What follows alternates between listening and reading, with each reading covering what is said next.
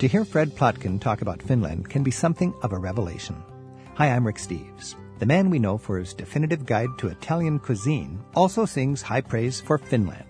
Its egalitarian cultural roots and Nordic sense of design translate into what Fred calls summer camp for adults, especially when you're enjoying a sauna in the North Woods under the midnight sun. In summertime, when it's completely sunny all the time and bright, I often go swimming at 2:30 in the morning because that's when my friends all go swimming. We're getting a fresh take on Finland through the palette of Fred Plotkin, coming up today on Travel with Rick Steves. We'll also shed some light on the centuries-old animosities between Greece and Turkey.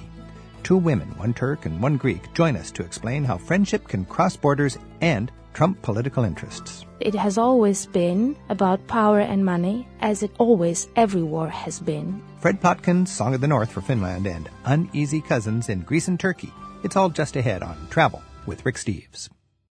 We've all heard how Greece and Turkey don't get along, so we've invited guides from each country to explain how that old rivalry plays out today on a personal level. They join us later in this hour on Travel with Rick Steves. But first, Fred Plotkin tells us why what he loves about Finland is no surprise when you understand a little about its people. I love meeting somebody who's passionate about a place that most people don't give a second thought to. And today we're going to talk about Finland. Finland is a place that people who know it are really excited about it, but a lot of people just flat out don't know it. I'm joined by Fred Plotkin, and Fred is quite well known for his expertise on opera all over the Western world and on Italy. He's a gourmet travel writer for Italy, and Fred has a secret passion, and it's the Nordic end of Europe. Fred Plotkin joins us today to talk about Finland, the Song of the North, as he calls it. Thanks for joining us, Fred. Thank you. Wonderful to be back. You know, it's not surprising that somebody would love Italy. Everybody loves Italy. And you love Finland. How can an Italophile be excited about Finland?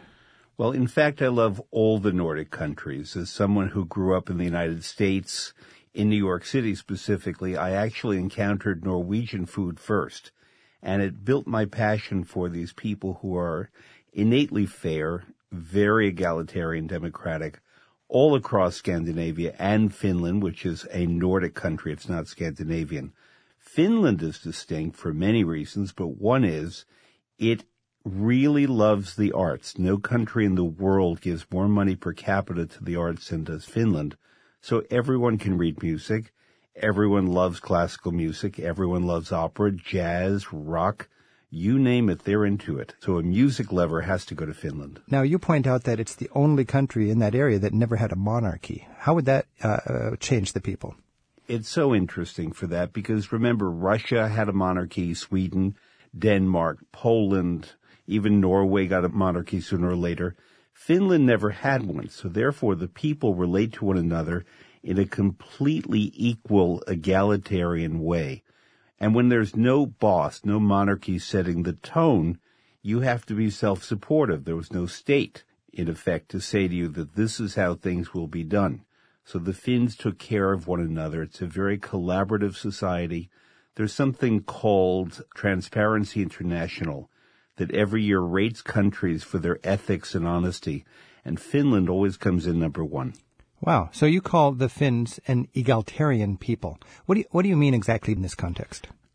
I mean that everyone is equal. There's a sauna that I like to go to in Helsinki, and on any given day you might find a street sweeper, a banker, the former president, and in a sauna everyone's equal.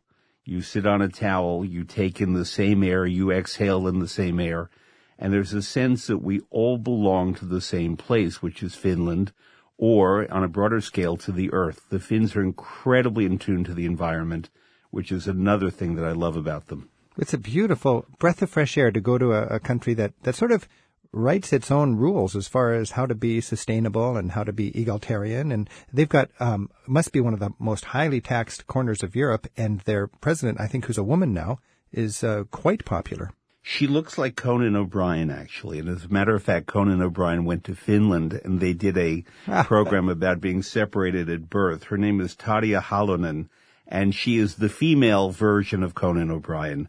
She's very popular. There was a period recently where the prime minister, the mayor of Helsinki, and the president were all women.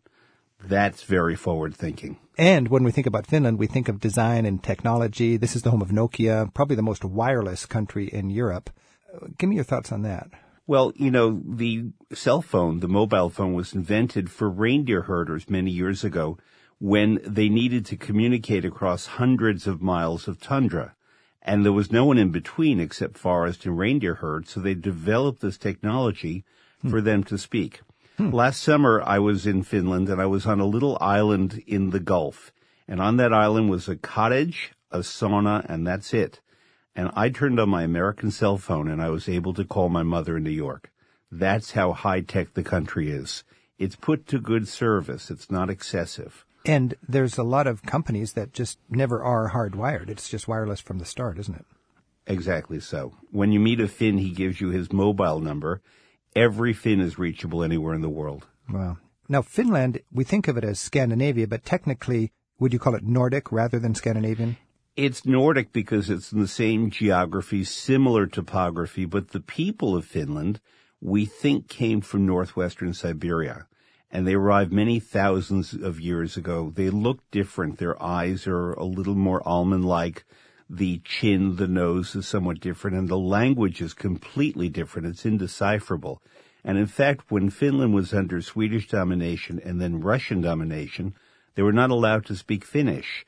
So they developed a song tradition, just like slaves in the American South, that when they couldn't speak, they would sing, and they sang in their language, and that's why the Finns are all natural singers. So now their language is really sort of an odd duck in Europe. I understand they're related to, what, Estonian and Turkish Hungarian? and Hungarian and Estonian. So is that Finno-Ugric?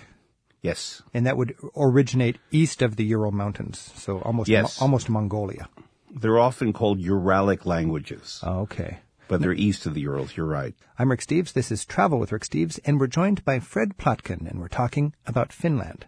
Fred has a website, hisname.com, fredplotkin.com, fredplotkin.com, where he shares his writing and his passion for all things cultural, it seems. He's into Nordic Europe. He's into Finland, of course. He's an expert on opera and on gourmet eating all the way through Italy. Fred, when people go to Finland, they generally just go to Helsinki, but there's a lot of treats outside of Helsinki. In your writing, you call the countryside like summer camp for adults. Well, I didn't realize that until I went there a few years ago. And it was an idyllic July day, and I was in Savonlinna, and I went swimming in the lake and then hiking in the forest and then rowing and then caught a fish and then cooked the fish and then went to the opera. Yeah. And that's what makes it summer camp for adults. They have the best opera festival in Finland there. This summer, I was in a town, and I'm not making this name up, called Snappertuna. The best name I've ever heard of a town. Mm-hmm. And near Snappertuna in the Baltic, I was allowed to pick berries and wild mushrooms because any forest is open to any Finn, so that you can go there and gather your berries and your mushrooms, caught a fish with friends. It was prepared, and while it was prepared, we sat in the sauna and then went swimming in the Baltic, which was 57 degrees, all nude. So it's for adults. You know, this takes me back to, I've only been north of Helsinki once, but Savonlinna is like, it's halfway to the Arctic Circle, it seems like, yes. And it's near the Russian border in a lakes district where there's just vast, birch forests. And Finland has 188,000 lakes. And there's an opera festival here in what seems like the middle of nowhere, and you've got this wonderful just love of culture and good life. I was impressed when you wrote that you were impressed by the cuisine up there, and then I realized it's related to, berries of the forest and mushrooms and the short, intense growing season. Talk a little bit about that. Well, when you're in Italy, a lot of the funghi porcini that you taste are actually gathered by Italians who go to Finland. And as I said, because all mushrooms and berries in the forest are free. So people go wandering through there and gather up riches that are then cooked or reused. But the idea is that with all of these forests up there, with endless silence and beauty, the forest gives so much. And to the Finns, the forest is spiritual because they hear silence, and I always say that the first point in music is silence. And silence is not the absence of sound, it's just a different kind of sound. And the Finns are very meditative, very reflective in the forests. But then when they come out and they go swimming in the lakes, they are a lot more frolicsome. You know, it's interesting. Yes. Excuse me. You said the forests were spiritual to the Finns, and I was just in Estonia, which is just a fast hour away on a boat, and their cemeteries are in the forests. And that goes back to pre-Christian times when they just felt like the forests were the spirits and they would rise again in the trees or something like that. Does that relate to the Finnish culture? It does, but also another way, too, is that the Finns have an ancient breed of cattle that are known as forest cattle. And when the original people arrived in Finland, the cows were already there living in the forest as wild cattle. They're very beautiful, even by cow standards. I don't know how you feel about cows, but these cows have beautiful eyelashes and lovely eyes, and they're very sweet. And there are 500 left, and now they're maintaining and developing the herds again. But they provide beautiful milk, beautiful meat, and the Finns revere these cattle, and they are of the forest. Birds are of the forest. You don't really know Finland until you go to the forest, and it's something I recommend to anyone. If you go to Helsinki, you see these Finns walking around with their wireless technology and super successful and super sleek and modern and affluent. And you talk about them as if they are connected to their sort of earthy, forested roots. Do you find that even the urbanites have a connection to their natural surroundings? Absolutely. Every Finnish friend I have has a house either by a lake or in the forest. And when you're a country of 5.4 million people, and the nation is the size of New England, New York, and New Jersey put together, there's plenty of room. So everyone has space. And when you have that kind of space, your relationship to one another is very different.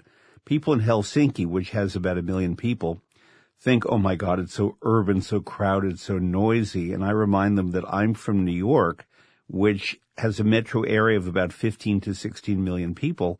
It's a whole other thing. Mm-hmm. The people of Helsinki are very cultured, but they're also they're used to sort of being quiet in their way.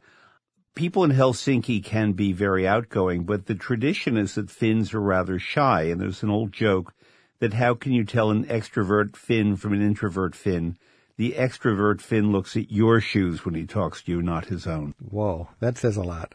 When you're talking about the passion for gathering and foraging in the forests to get the foundation for their cuisine, you also talk about the short and intense growing season. And I had never thought about this before, but you're in the land of the midnight sun, and that means 24 hours of sunshine a day, but that's just for a short time. What's the biology there if you're a farmer? Well, from late May to early July, there's sun all the time.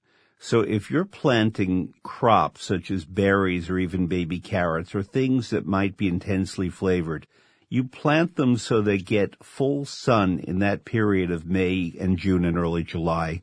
And suddenly these things have an intense color and an intense flavor. They're not big, so Finnish strawberries and Finnish carrots will be tiny, but you will never taste anything as intense as these.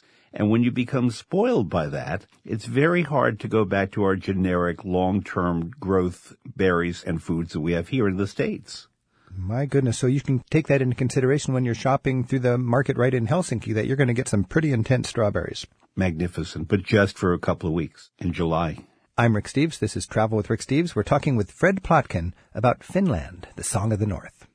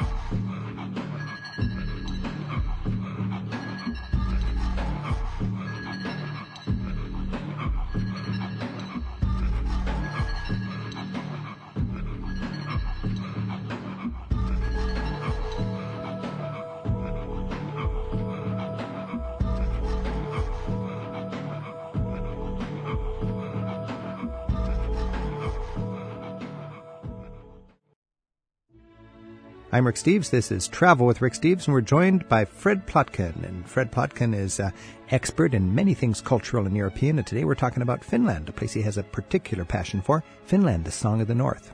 Our phone number is 877-333-RICK, and you can email us at radio@ricksteves.com. Christopher's on the line in Atlanta, Georgia. Christopher, thanks for your call. Thank you.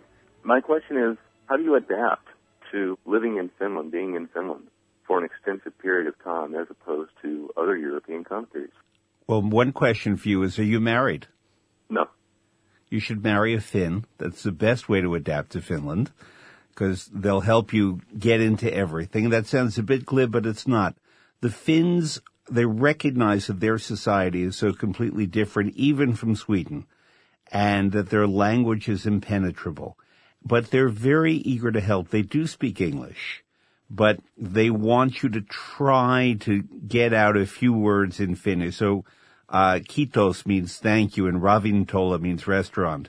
But beyond that, the way to adapt is to really get used to the hours. If you're there in winter, for example, and you know that there'll only be sun from 10 until 3, orient your days so you're out at those hours.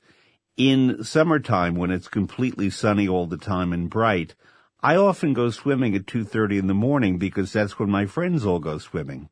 You get an energy at that time of the year that's terrific, and it's so life-affirming, and you seem to save that energy for the darker months.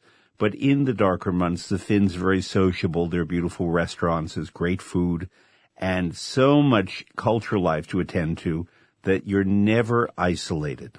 They're very nice. That's the key thing, is that they're very welcoming. Christopher, why do you ask, how do you adapt to Finland? Well, because I'm relocating to Finland. I have never been to Finland. And since I've never been to Finland, I thought it would be best to ask someone who has spent some serious time there so I don't make any cultural mistakes while I'm there. You know, it's interesting that a small nation like Finland, how many million people in Finland, Fred? 5 million or something? There are 5.4 million. 5.4 million. They have a resilient culture that has stood up against Swedish imperialism and Russian imperialism and the modern onslaught of English and globalization. Do you feel, Fred, that the unique culture of Finland can persevere?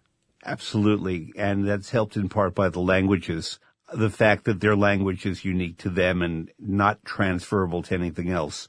I would further say, though, to Christopher, that apart from being kind, which is what we should do anywhere, remember that the Finns are egalitarian. To them, every person is equal, and you will be accorded kindness, but there's not the same kind of individualism of going solo that we Americans have, where we become stars, we become protagonists of our own lives. The Finns are collaborative, and if you make yourself part of a social compact, you are more successful. For example, recently I was in Finland and went to a public school to study what the kids were doing in public school. And everybody, myself included, all the adults, lined up in a line. I thought for lunch. Then I realized it was to wash my hands, because everybody has to wash their hands. Then you join another line and you line up for lunch. Because I was a visitor, because I was an American, none of that mattered. I had to stand in line with everyone else, and that's how it should be. So if we get used to no one being special, then everyone is special. If you got that rugged individualist American trait, that might be a way you can annoy your Finnish friends. Yes. Christopher, thanks for your call. Thank you very much, Rick. Good luck. Pleasure. I want to talk about the arts. You mentioned earlier that the Finnish government provides more money per capita for the arts than any other European country. Any country in the world. The only ones that come close are Austria and France. Wow. And the reason for that is that the Finns recognize that their unique language and history can be fostered if everyone can read music and therefore be acquainted with Finnish musical culture. But also, when you have a language that is so rare, you publish books in that language. You make films in that language. It becomes a means of expression for a small nation where people see who they are by seeing what their artists have to say. They also have in Helsinki the Helsinki Festival every August, which is one of the 3 big cultural festivals in Europe along with Edinburgh and Salzburg. Those are more famous, but the Helsinki Festival is just as valid, and it's international. It's just not Finnish art. Wow. In August, you can go to the Helsinki International Music Festival. Yes. Talk more about the impact of the domination by Sweden and Russia over the centuries, where locals were discouraged to speak their own language, how that makes the music sort of a way that they act out their nationality. Sweden dominated and was in Finland for 700 years. And they created a Swedish theater, and Finland really was a supplier of products to Sweden. So, for example, when the Swedes came to America and built New Sweden, Pennsylvania, those were mostly Finns, and it was the Finns who introduced the log cabin to America. But Sweden got the credit. Similarly, the Russian Empire dominated Finland for about a century and a quarter. And when you have all of these outside languages and people building theaters where Swedish and Russian are spoken but not Finnish, the Finns came up with their own musical repertory, their own national epic called the Kalevala, which is a great series of Nordic stories about the forest, about spirits in the lakes and the ocean and the gods of Nordic Finland. And just as the Swedes created their gods, the Finns had their gods in Kalevala.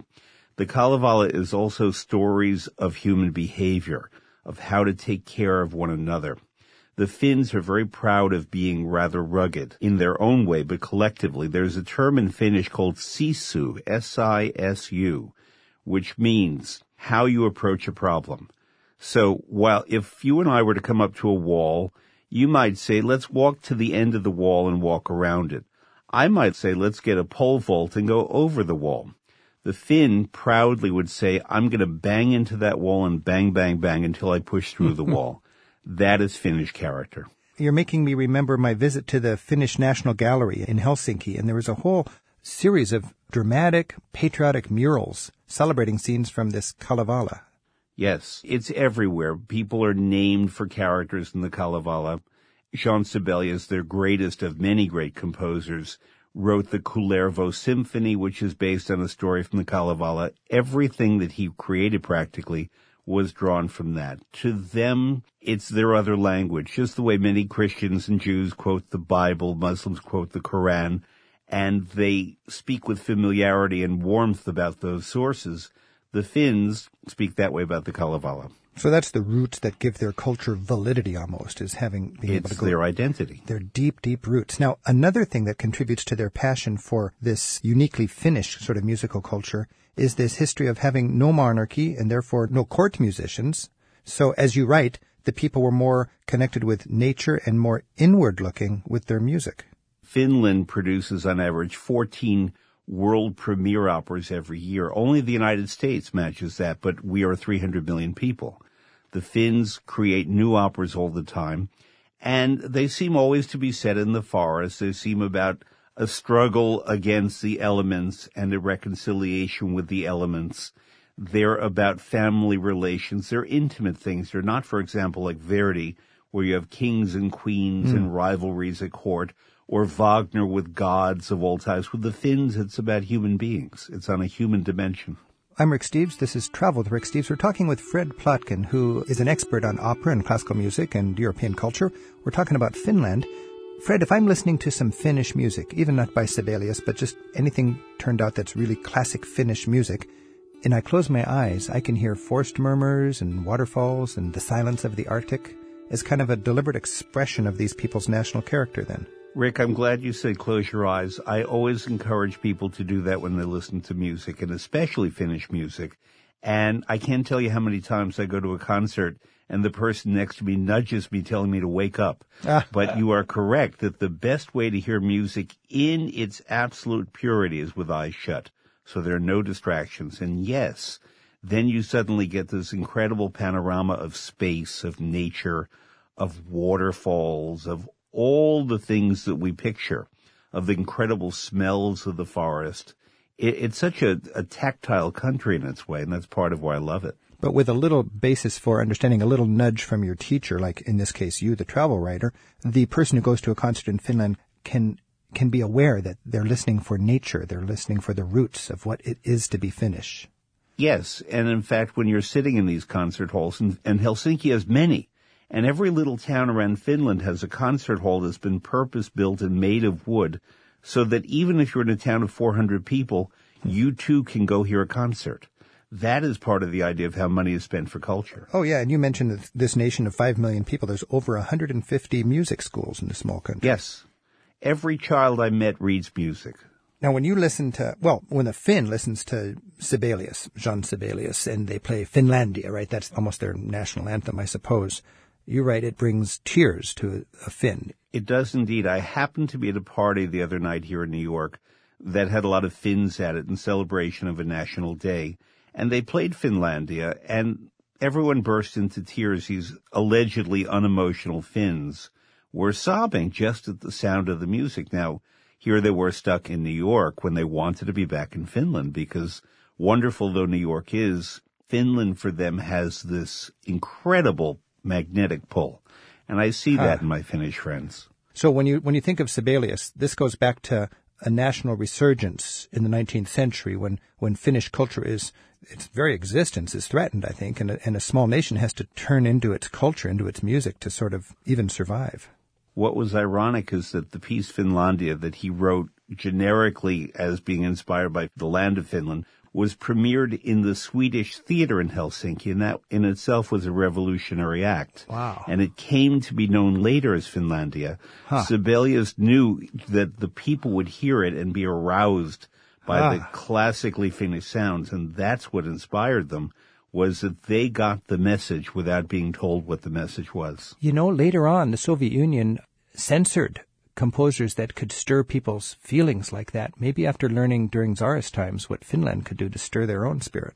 That's right. That's right. Well, in other words, tensions became so difficult with the Soviet Union, it got to be Finlandia on the rocks. My goodness. Now, I was in Helsinki a little while ago where I saw a demonstration. I thought, my goodness, I've never seen Finns demonstrating. The streets were filled with people, and they're all marching.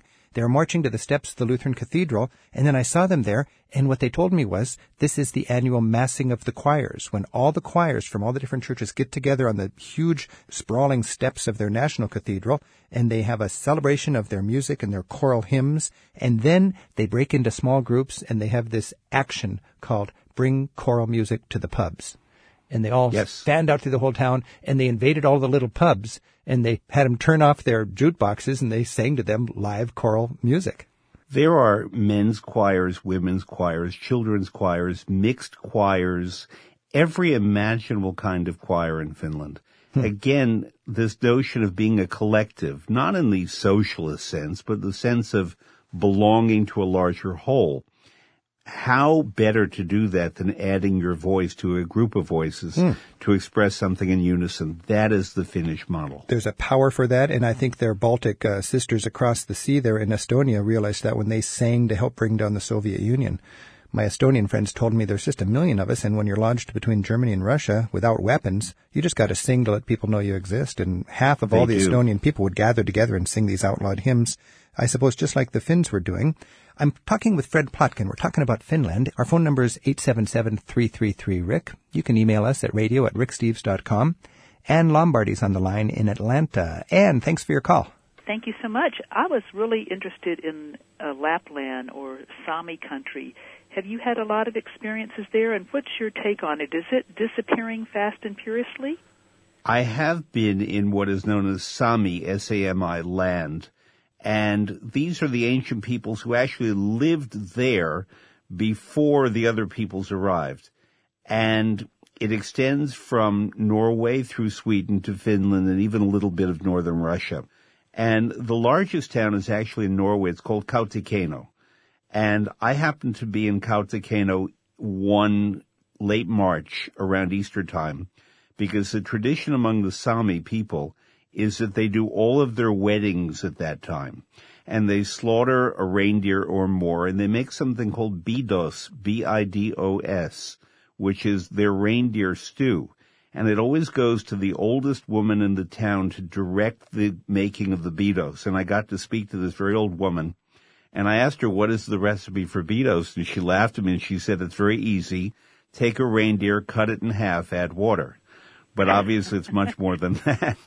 But other things that happen with the Sami that I love are when they really like you and want to express their admiration for you, they give you two things. One is a knife, a beautiful Sami knife that they make by hand. And it's an indication that if they will give you a weapon, they trust you that much that you would not use it against them. So a knife is an expression of friendship and peace. And then if they really like you, they give you what's called a yoik, J-O-I-K. A yoik is a song that they compose on the spot and is dedicated just to you. So I have a Sami knife and I have a yoik.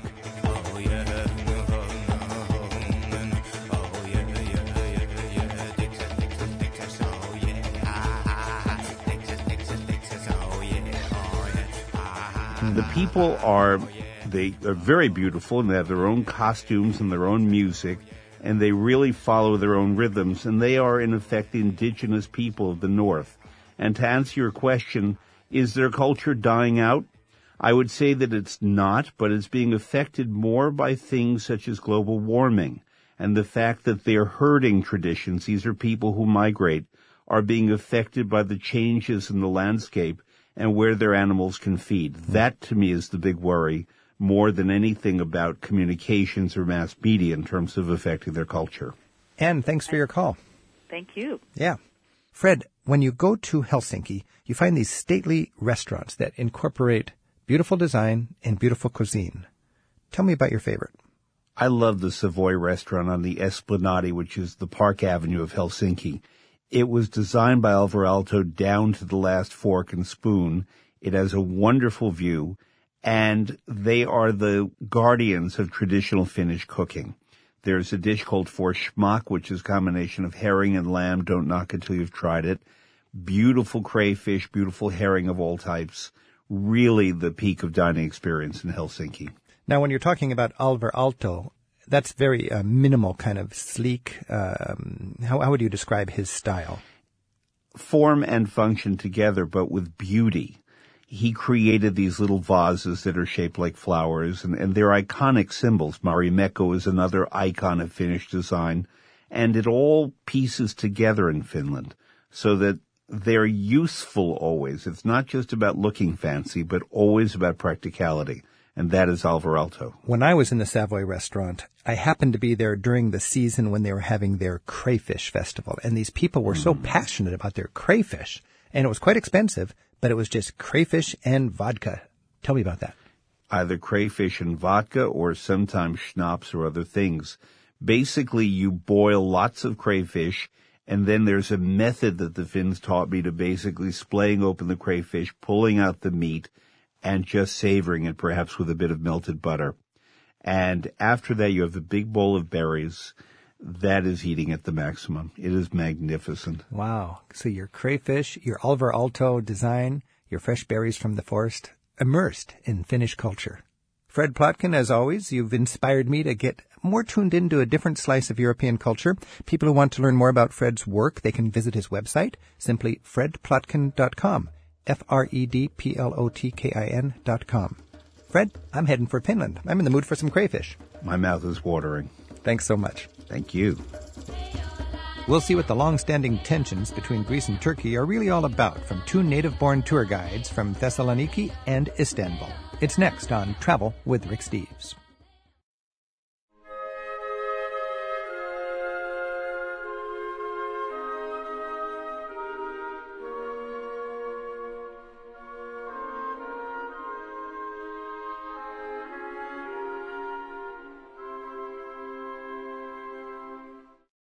I believe Greece and Turkey are the only two NATO allies whose national holidays actually celebrate victories over each other. There's been a lot of historical tension between these two countries, and they've been working on it. Relations are actually improving. Things are generally steady these days. Both prime ministers, I think, are spearheading improvements, and we want to sort through the tensions and the historical problems between Greece and Turkey and see what's going on today. So we've invited two guides, one from Turkey, one from Greece. Anastasia Gaetanu comes to us from Thessaloniki in Greece, and Lali Sermon-Aran joins us from Istanbul. Lali and Anastasia, thanks for joining us. Thank you for inviting us. Now, is it true that both of you have national holidays that celebrate victories over each other? Yes, it is. Sort of. Sort of. Not exactly. So, Anastasia, what is your national holiday, Anastasia? This particular one is the 25th of March. It is not exactly the celebration of independence or of, losing the war. Of course, nobody has a national celebration for losing a war. But we celebrate the outbreak of the Greek Revolution against the Ottoman Empire. So that was breaking away from the Ottomans. And today's Turkey inherits a lot of baggage from its Ottoman times, I guess. It does. Which is logical. Yeah. We do as well. I mean, we Sure. have been occupied by the Ottoman Turks for one part of Greece for about 400 years and another part for about 600. So it's quite logical that we have inherited a lot from that. So just as the United States won its freedom from Britain, you won your freedom from the Ottoman Empire. Yes. We still have to deal with Britain. The Ottoman Empire is long gone. Well, I suppose that every country has to deal with its past. The main thing is that history does happen, and the question is how do you deal with it and how do you incorporate that into your present and your future? And you have your neighbors, so you have to do something about it. Now, Lolly, in Turkey, you have a national holiday celebrating a victory over the Greeks? It's not actually celebrating the victory over Greece, but it's celebrating the day our republic was established. And we also celebrate the day that our independence war started. Your independence war. Independence war. And when was that? The 1919. So, After the World War I, Ottoman Empire was invaded by a number of countries, so it wasn't only Greece. The Turkish national movement started to fight against the invaders. and that was a lot of countries from the West. So Ataturk really was quite charismatic and a superman as far as saving Turkey from the buffet line of European colonialism. Exactly. And today that's why you look upon Ataturk, who ruled just less than 100 years ago, as the George Washington of your country. Yes. It gives us chills when we talk about him. It gives me, when I talk to Turks, chills because of this incredible accomplishment that Ataturk had, bringing Turkey basically out of the Middle Ages in the early 20th century. He dragged Turkey out of Middle Ages, gave excellent rights to women, brought us the modernism and Western-looking way we have now. Today, when we think about Greece and Turkey, dealing with their past, dealing with the challenges of the present and so on, we've got to remember that there is a lot of population exchange in early modern times. There were a lot of Greeks that lived on the Turkish mainland and a lot of Ottoman Turks that lived in Greece.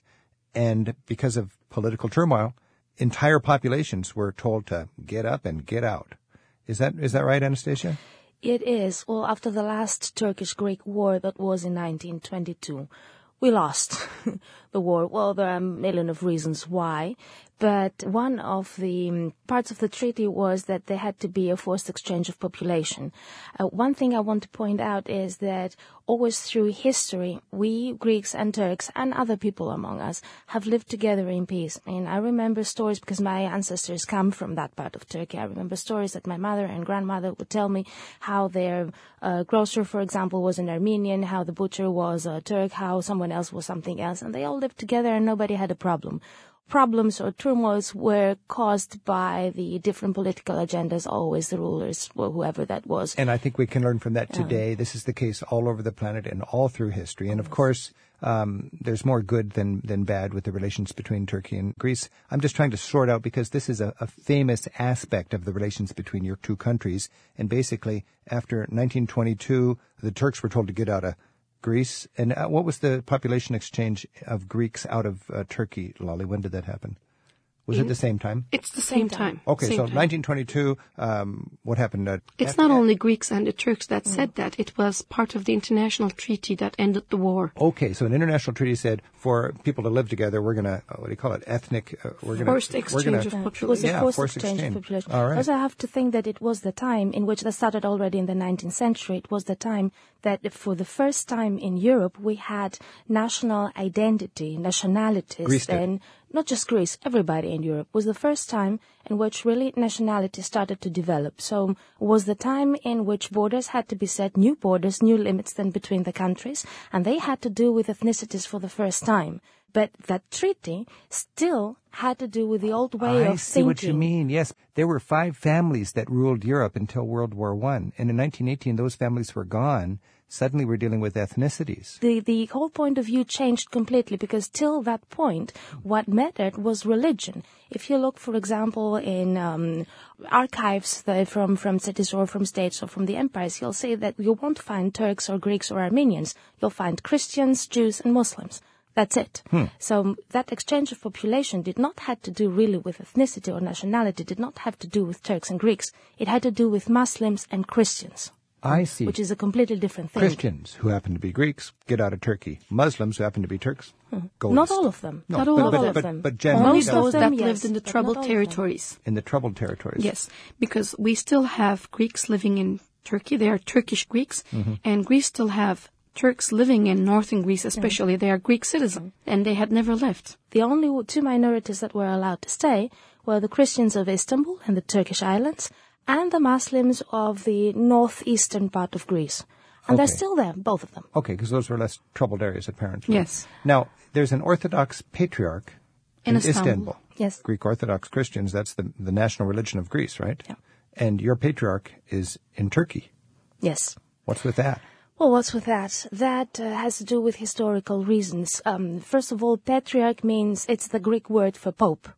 It's the same thing. And that is not just a patriarch, because there are many, but he's the ecumenical, which means the world patriarch. Universal. For all, it means world. Ecumenical means world. Okay. It's the world patriarch for all the Orthodox Christians in the world. Not on just this Greek planet. Orthodox. Not just Greek, for all. So Serbian Orthodox, Russian Serbian, Orthodox. Russian, Syrian, So whatever. he's the top guy for the Orthodox wing of Christianity. He's the equivalent of the Pope in the Rome. Orthodox Church. I'm Rick Steves. Our topic today, Greece and Turkey, uneasy cousins. And we're joined by Lali Serminaran from Turkey and Anastasia Gaetanou from Greece. We've been talking modern issues. If you go back, say, 2,500 years, the heartland of Greek culture, you could say, would have been Ionia on the west coast of present-day Turkey. Is that Yes. fair to say? Yes. So when you go to the western part of Turkey today, you find incredible ruins that are actually Greek civilization. That is true. From the 8th till the 6th century BC, there was a vast movement of colonization of Asia Minor, as we call it, today's Turkish coast. So the Greeks went there in that time, and they remained till that forced exchange of population in 1922. And that was, for us Greeks, of course, great catastrophe. That's the way we're Because looking at it. you were indigenous people there, really. Exactly, because we were for about 2,000 years there, and it is for us like losing a part of our ancestry, of our legacy. Indigenous Greeks moved into what we would call Ionia or Western Turkey around 1000 BC to 700 BC. So indigenous people of Anatolia lived prior to that in Anatolia. Sure. So Greeks were among the later arrivals. Settlers. But, they say if you've been around in my town for 20 years, you're a local. So they'd been in They had been there for a long They had been time. on Anatolia for 2,000 years. That's the fascinating thing about Anatolia, Asia Minor. You've got this incredible baklava of civilizations. And what we get in that also in an interesting way is a mix of cultures. You've got a little confusion among travelers about, raki and ouzo. It's essentially the same drink, isn't it? More or less. More or less. Who got it first? Who knows? Who knows? It's like which started first, egg or the chicken? Egg or the chicken. Nobody That's right. knows, So really. when you go to Greece, you've got a wonderful local drink, ouzo, made with anise. Not always, but usually. And in Turkey, we have... Rakı, made with anise. Now, in Turkey, there's a wonderful little trick where you trickle a little water into it. Yes. What's the goal? To dilute the rakı, it's a very You trickle it in and you can make it cloudy. cloudy on the top and Yes. clear on the bottom if you trickle it very slowly. Very slowly, it does. The cloudy part floats on the top of the glass a little bit. I love that. Do you do that in Greece also? Yeah, we do. It's exactly the same thing. Our traditions are very It's the same similar. ritual. So it's interesting. You've got these traditions that are so deep-seated, and it does go back to, these are Orthodox Christians and these are Muslim societies, so maybe that's more of a distinguishing character than what you eat, because you have the same terrain to grow the food, perhaps. Baklava, is that in both cultures? Yes. Yeah, definitely. Just as Greek as it is Turkish? Backgammon, what's more characteristic? It's more Both. Persian. More Persian? More Persian. More Persian. Rick, you have to understand that Ottoman Empire once upon a time occupied a very vast territory. As Anastasia pointed out, people did not identify themselves as Greeks or Turks once upon a time. They were citizens of the Ottoman Empire. They were either Christians, they were either Muslims or Jews. There was no such thing as a concept of being a Greek person or a Turk. Isn't that interesting? Because I'm confused that Citizens way. of Yeah. the Ottoman Empire. And I always tell people when you're going to Europe, you didn't have Germans and Italians. In 1850, there were 20 different countries in what we think of as Germany or Italy, each with its own traditions and crown jewels and dialects and so on. And I guess the same is true when we look at your part of the world, you didn't have our concept of modern-day Turkey or modern-day Greece. No, not at all. It was Ottoman Empire. Actually, until World War I. Yes. There has always been an empire, one or the other. Sometimes it was the Ottoman Empire, sometimes it was another one. The Byzantine Empire prior to the Ottoman Empire. And so much tension in the world today is the heritage of imperial greed 100 years ago or whatever. So we learn from our history, hopefully. I'm Rick Steves. This is Travel with Rick Steves. We're talking Greece and Turkey, Uneasy Cousins, joined by Lali Sermin-Naran from Turkey and Anastasia Gaitanou from Thessaloniki in Greece. Our phone number is 877-333-RICK. Our email address is radio@ricksteves.com. John's on the phone in Trenton, New Jersey. John, thanks for your call. Hi, how are you? Yasu and merhaba to you. Merhaba. Yasu. Wow, very good. I remember when I was in Greece in 1994, I saw some fishing boats and tourist boats that had both the Greek flag and the Turkish flag on it at the same time. And actually, I was very surprised to see that because as a youth growing up, I always thought that Greeks and Turks were not friends. And here I am seeing the flags together and Greeks and Turks getting along. It was actually quite amazing. John, before this interview started, we were talking with Anastasia, who we have been friends with the past 9 years, that we need to find a better way of telling the world that on people-to-people basis we really are good friends. But political agendas of both countries might be different at times, but this does not hurt or change the personal relations. No, I definitely agree with you because I also notice a lot of cultural items that are very similar, such as the food and the music. Very much. We were influenced by the Greek culture. Greek culture was influenced by the Turkish Muslim culture. And it's really difficult to separate both from one another. Like we said, who knows which started first, the ouzo or the Turkish rakı? It's like which got started first, the chicken or the egg? Yes, yes. That's a good comment, John. Thanks for your call. My pleasure. I think when John was talking about the governments are having the problem and the people are getting along, it's an interesting thing. The governments are actually getting along after an earthquake in 1999, seismic détente. Tell me about that. That was a very emotional, it's the Turkish near history, and it was a very emotional time for us, for Turks. We had a very big earthquake, 7.4 by Richter scale, and it basically tore down several towns east of Istanbul. And the first international rescue team to arrive was the Greek rescue team. And we were so much touched. Still tears come into my eyes when I think about it. And it made a very big impact on Turkish culture and Turkish society. And if I'm not mistaken, a few months after the earthquake you had an earthquake in Athens. And the Turkish rescue team first were the Turks. That's packed true. up, grabbed their bags, and got there much earlier than the others did. Isn't that beautiful? Actually, I must say that both culture people care for one another genuinely, Rick. It was never a problem between people to people, but in the 19th century, a concept that had never existed before nationalism started. Mm-hmm. Different national interests became more important than personal interests of people, and it was a time that the powers of the world shifting. So Turkey and Greece, or Turks and the Greeks, both had their share out of this, which ended up with wars on our side. Did not have a happy ending for either end. Regardless of the fact that we won the war, it was not a happy ending for us. Thousands of young people died on both parties. Yes. And it was a sad event, and we're sorry that we had to go through it. But we have to accept the past as it is, and we have to learn from it, integrate it to our today and future. Beautiful comments, Lolly. And Anastasia, from a Greek perspective on the earthquake diplomacy, the seismic détente? Well, it was really a very touching moment. I remember that. It was all over the news, all over the television, and we were really very proud to see that our rescue team was the first one to arrive. And we both live in an area that has a lot of earthquakes. I remember a friend of mine is a scientist. He told me that it is the worst place to live as far as earthquakes are concerned, even worse than Japan. And we do know very well what it means to be hit by an earthquake. We have had that in Greece as well. And we know how difficult it is not just to deal with the earthquake itself, but with all the consequences afterwards, with all the destroyed buildings, with the dead, with the injured. And we know how difficult it is also to get help and exactly where you need it and when you need it. So we were really very proud to see that we were the first there to arrive.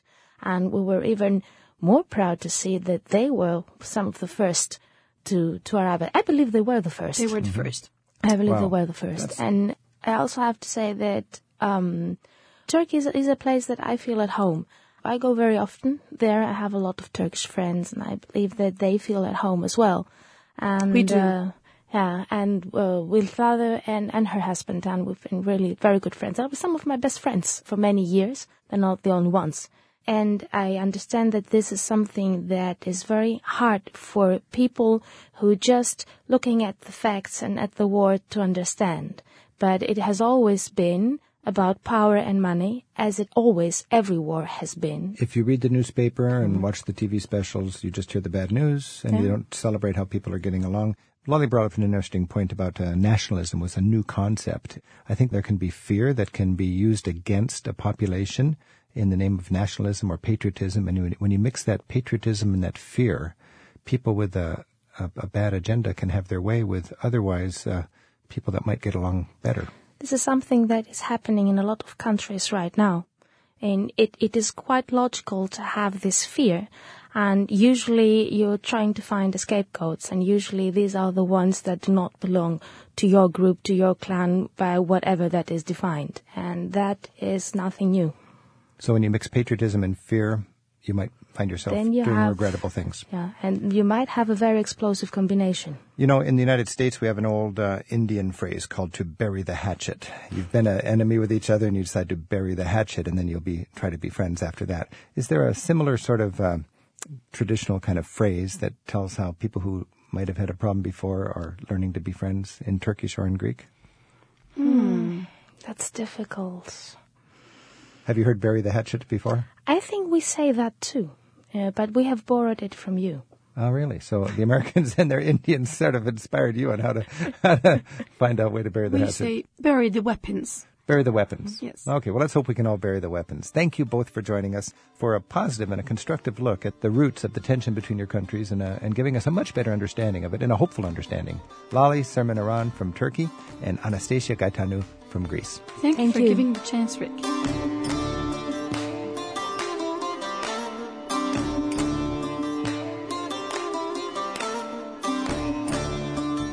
Travel with Rick Steves is produced by Tim Tatton at Europe Through the Back Door in Edmonds, Washington.